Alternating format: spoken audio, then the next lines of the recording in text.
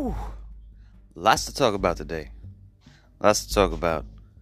Arguing with idiots on Twitter, Facebook, Instagram, anywhere else you could think of. And my thoughts on defunding the police. Stay tuned.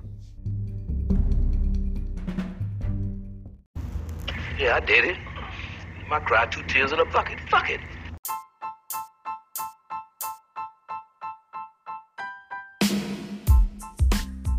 Two tears in a bucket. And you know the rest. Thanks for joining us. We're here to talk about some bullshit. Let me know what you think. That's TTIAB. 2 tears in a bucket. You got it. Let's go.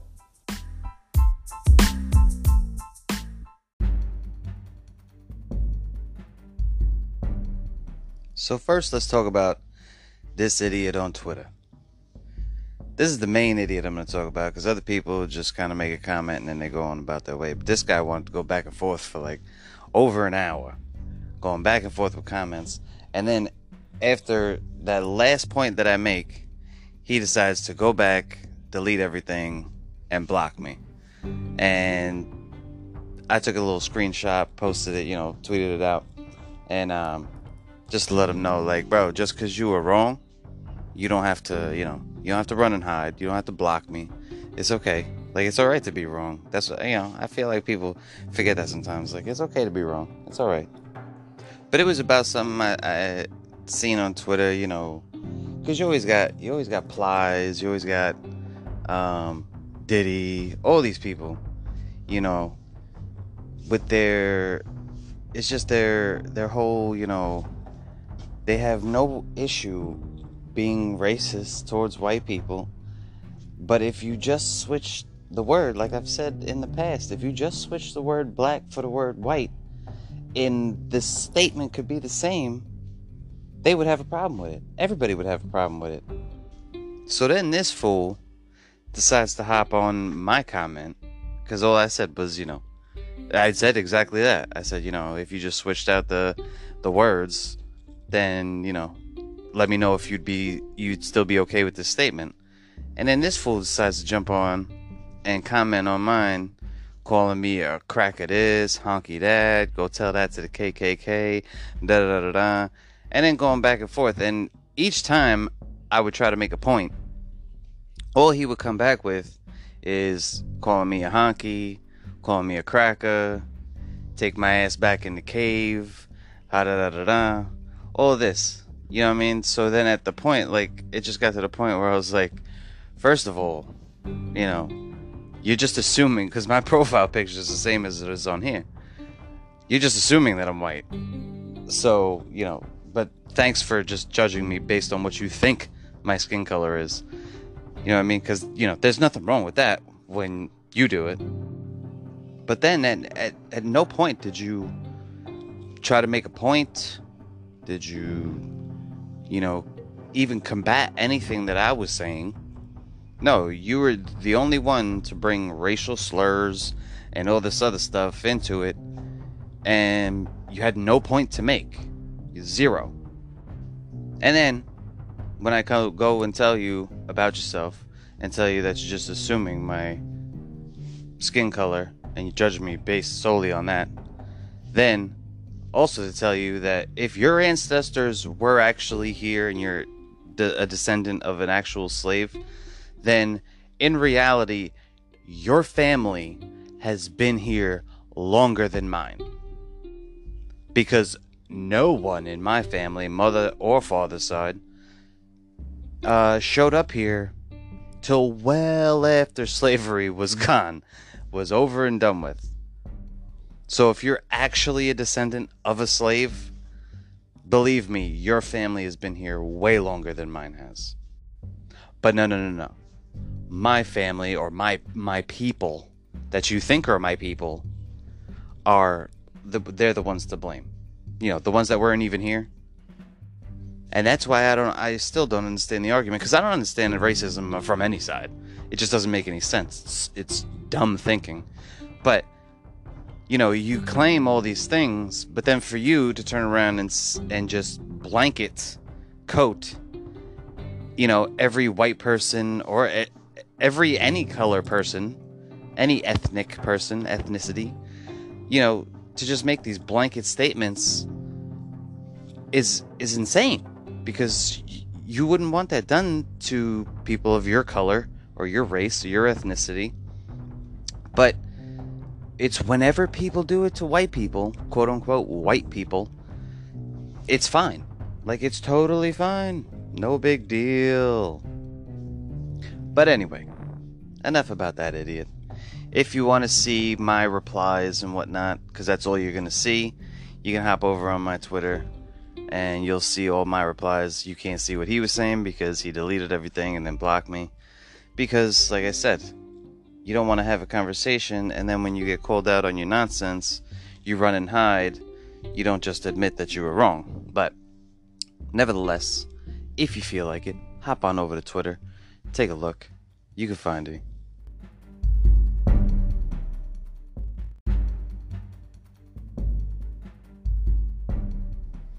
Next, I want to talk about just this nonsense of defund the police. Defund the police.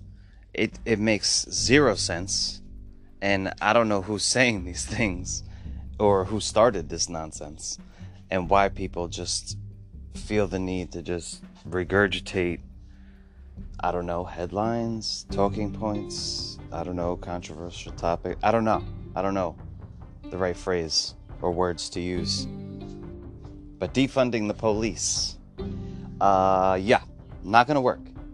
But, so I can't remember if it was on a podcast, on a TV show, I'm pretty positive it was on a podcast at one point in time, but I can't remember whose, because I've listened to so many, and it's been a very long time. But, nevertheless, I did hear, and it made sense, that back in the day, when we actually had more police relations were better, and the community relationships were better. And that's only because, you know, cops were not so stressed out. They weren't overworked. They weren't constantly dealing with all of these high stress, high pressure, volatile situations. And they actually had time to build relationships out in the communities, build with the community, build relationships with those people, and build a trust with those people. Not to mention that then people from those neighborhoods were hired, and they knew the neighborhood. That was their neighborhood. Maybe they didn't live there, maybe they grew up there, maybe they knew people from there, whatever the case may be. But they were actually from there, so they already had relationships in those communities. They knew people to talk to, and the community relations were just better when we had more police, which you're not going to get from defunding the police. If anything, they need more funding. Granted, not to just throw money their way and, you know, hope for the best. No, these things need to be monitored and regulated, and we need to know where the money is going. Or really where it's coming from, let's be real. That's what they really want to know, is where the money's coming from. But, yeah, we need to know where it's going. You know, we need to know that it's creating more positions, that it's creating more programs, more training, but not just the more programs and more training. You can't just keep putting cops through training and thinking that that's going to solve the problem. Because, I hate to tell you, you just keep sending to these trainings, and it's the same guy. When it's the same guy, you know, 8 days a week showing up, he's going to be burnt out. He's going to be stressed out. There's no way around that. No amount of de-escalation training is going to help that fact. It's just not going to happen. So what we need is more people, more bodies on the street, to be out there, be a presence, to be building those relationships with the community, building a trust with the community, because the community is not going to trust you and not going to talk to you and not put their faith in you that you're doing the right thing when they don't know you. They've never seen you before. Most people don't have an interaction with the cop until there's a problem. And don't get me wrong, I'm not saying that the cops and police departments and everything else are the end-all be-all, best thing that there could be, No, everybody needs to take responsibility for their own part in their own community, and we actually need to build communities back. But that's another discussion for another episode.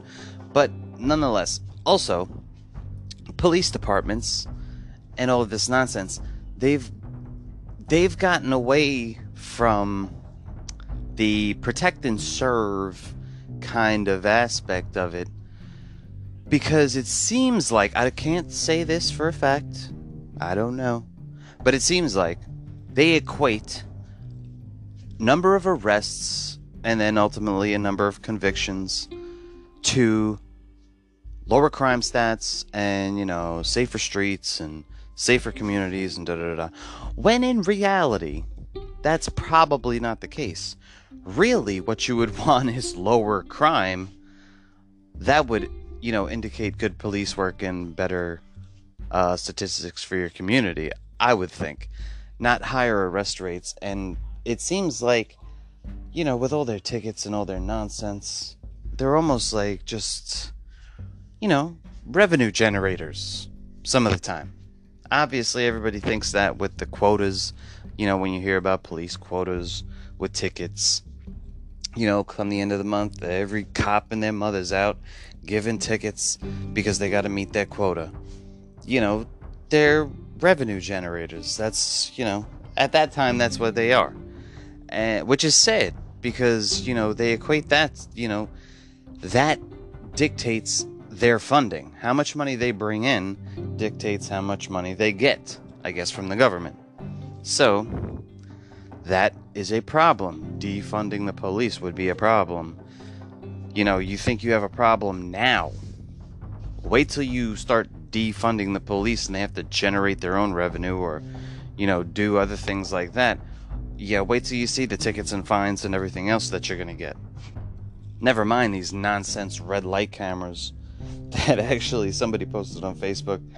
An article, I can't remember what paper it was from, or, website that it was from, that said, all of this quarantining and people being unemployed and is actually hurting red light camera revenue. And it was like, oh, but I thought back when you guys put them in, you said it was about safety. So I would think that, safety's probably up because there's probably not as many people on the road not running red lights. And yeah, just because your red light ticket revenue is down, that's probably a good thing that people aren't, blowing the lights. That's kind of the goal here, isn't it? No, apparently it's to generate revenue, and this is hurting the revenue. But I digress. Anyway, obviously, we're working with a very difficult system. And, yes, the system itself varies from state to state to state to state. Where I grew up is much different than where I live now. And where I live now, I'm sure, is much different than other places in middle America or, up in the northwest, wherever. I know it's definitely different than Texas because I've been to Texas. But these are just things that we have to look at and we have to see. And no, I'm sorry, I hate to break the news to you, but it don't matter who the president is. He ain't gonna fix your problems. He ain't gonna fix everything. It's not gonna happen. The president doesn't have that much power. There's a difference between the federal government and your local state government and your county government and everything else. There's levels to this. The president just can't be like, okay, this is it and this is the deal for everybody, everywhere, all the time. It don't work that way. I hate to break the news to you. On certain matters, certain subjects, sure. But on the vast majority of things, no. It gets broken down to a state level and then probably down to a county level, depending on the situation, the law, what we're talking about. But again, I digress. So yes, it's going to take a lot, man. It's going to take a lot, but it's going to take a lot of work, no matter what we do. There's no cure-all. There's nobody who's going to come, wave a magic wand, and it's all going to be fixed. We all got to do our part to make sure that we do the right thing. But I can guarantee that defunding the police will not help anyone's situation. And that's all I got to say about that.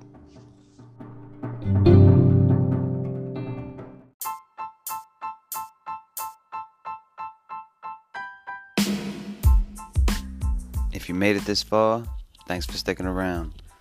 Please like, comment, subscribe. If you want to shoot us an email, it's ttiabpodcast@gmail.com.